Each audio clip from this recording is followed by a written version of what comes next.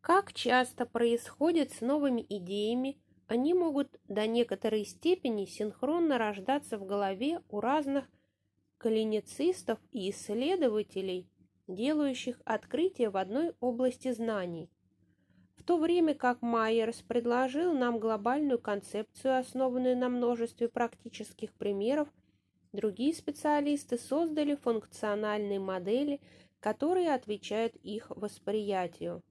Например, описание мышечно-связочных петель уже использовалось ранее для объяснения не до конца понятных аспектов того бесчисленного множества процессов, задействованных в цикле ходьбы. В то время как правая нога выносится вперед, правая подвздошная кость поворачивается назад по отношению к резцу. В крестцово-бугорной и межкостной связках нарастает напряжение, с которым они захватывают крестцово-подвздошный сустав, готовясь к тому моменту, когда пятка коснется земли. Прямо перед этим активизируются ипсилатерные подколенные сухожилия, стягивая крестцово-бугорную связку для дальнейшей стабилизации сустава. Влеминг, Сничдерс, Стоескарт и Мэнс, прошу прощения за свой английский, показали, что в тот момент, когда пятка приближается к земле, малоберцовая кость уходит несколько вниз, повышая посредством двуглавой мышцы бедра напряжение на крестцово-бугорную связку. Одновременно с этим передняя большеберцовая мышца, которая прикрепляется к первой плюсневой кости, сокращается, чтобы согнуть стопу в тыльную сторону и подготовить ее к тому, что пятка вот-вот коснется земли. Конечно, передняя большеберцовая мышца связывается через фасцию под стопой с длинной малоберцовой мышцей, завершая формирование этой элегантной петли, механизма, одновременно охватывающего крестцово-подвздошный сустав и задействующего всю нижнюю часть ноги в этом процессе, что и описано Майерсом в главе 6. Так.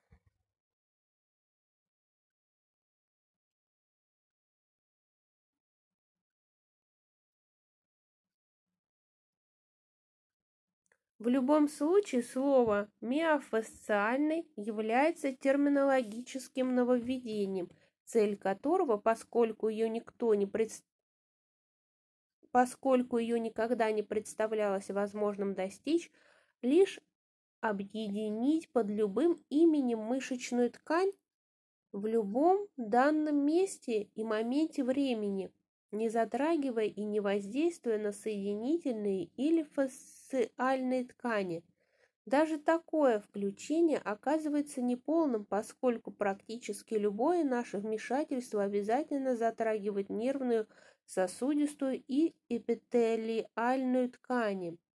И тем не менее, описываемый в этой книге подход по преимуществу оставляет без внимания воздействие на эти другие ткани для того, чтобы сосредоточиться на одном аспекте рисунков устройства, дизайна, если хотите, волоконного тела, прямо стоячем теле взрослого человека. Это волоконное тело состоит из целой коллагеновой сети, которая включает в себя все ткани, окружающие и прикрепляющиеся к внутренним органам, а также коллаген в составе костей, хрящей и любых других местах. Конкретно миофасция сужает наш обзор до мышечных волокон, заключенных в соединительные с ними фасции, другими словами, миофасции, для того, чтобы упростить и подчеркнуть основной принцип этой книги – целостную природу фасциальной паутины. Эта ткань с настоящего момента будет называться словом в форме единственного числа – миофасция.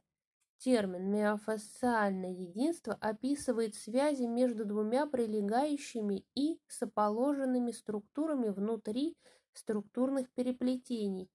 Миофасциальный меридиан – это взаимосвязанные цепочки таких соединительных друг с другом комплексов сухожилий и мышц. Другими словами, миофасциальное единство представляет собой локальную часть миофасциального меридиана. О, какие здесь женщины! Сейчас я их заскриншочу. Так, и вот они тут. Ух ты, как здорово! Ничего не видно тут на телефоне, конечно. Надо как-то скачать, но у меня тут такой фиговый интернет, просто жуть. Ух тышка! Сейчас, стоп. О, целый мир здесь внутри ткани, коллаген, нерв, жировые клетки, эластин, мачтовая клетка, лимфоцит, клетка плазмы, перицит, капилляр, макрофаг, базовое вещество, фибробласт, нейрофилы, эозинофил. Как создавать тело? Для того, чтобы стоять и ходить, человеку необходимо иметь различные и довольно сложные строительные материалы. Представьте себе в качестве умозрительного эксперимента, что мы собираемся построить тело из того, что можно купить в ближайшем строительном магазине. Представим, что мы уже взяли на вооружение компьютер Apple для управления этим телом и обзавелись маленькими сервомоторами для мышц. Но что еще нам нужно купить для того, чтобы построить настоящую работающую модель структуры человеческого тела? Спросим менее коварно. Какие строительные материалы могут быть созданы клетками соединительной ткани? В ответ вы могли бы предложить такие материалы, как дерево, трубки из ПВХ или керамика из костей, силикон или какой-нибудь пластик для хрящей, струны, веревки и разнообразную проволоку, петли, резиновые трубки, вата для прокладывания пустот, пленка и полиэтиленовые пакеты для разграничения частей, масло и жир для смазывания движущих поверхностей, стекло для глазного хрусталика, ткань и пластиковые мешки, всякие фильтры и губки. И что бы мы делали без липучек велкро и скотча?